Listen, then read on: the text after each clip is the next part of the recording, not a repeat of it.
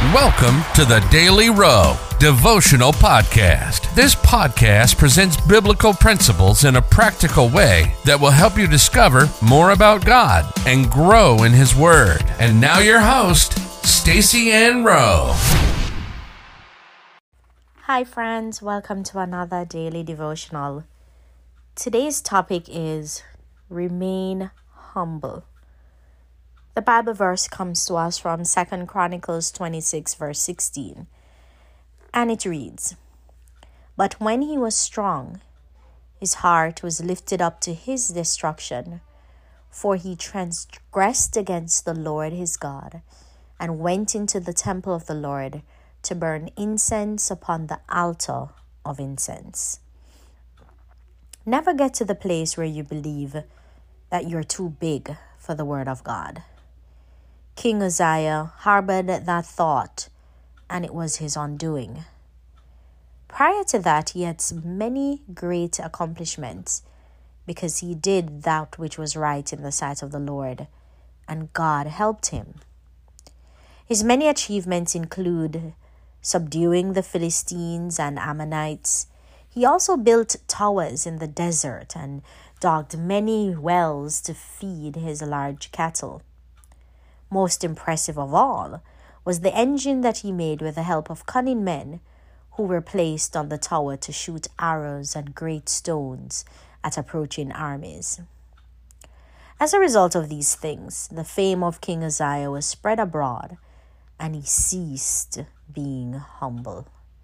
Hence, the scripture said in 2 Chronicles 26 verse 16, "But when he was strong, his heart was lifted up to his own destruction." With his heart being lifted up, he went into the temple of the Lord and started to burn incense upon the altar of incense. This was something that only the priests were mandated to do.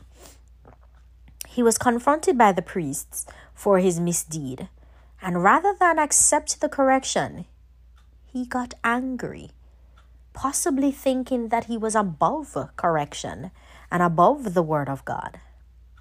Consequently, the Lord struck him with leprosy, and he remained a leper for the rest of his life, living in a separate house. King Uzziah's achievements were tainted by his act of indiscretion.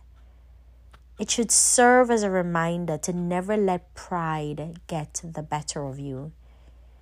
There are two things that King Uzziah could have done differently to help him to remain humble. For starters, he should have kept reminding himself that he only achieved what he achieved because God helped him. When we recognize that our accomplishment is because God helped us, then it should become clear to us that we have nothing to boast about. Second, King Uzziah should have learned from the life of great men like Joseph, Moses, and David the secret behind their lasting success. If he had taken the time to do that, he would have realized that they had lasting success because they stayed humble to the end. Do not do all the hard work to get to where you want to go, then throw it all away because of pride. Stay humble to the end.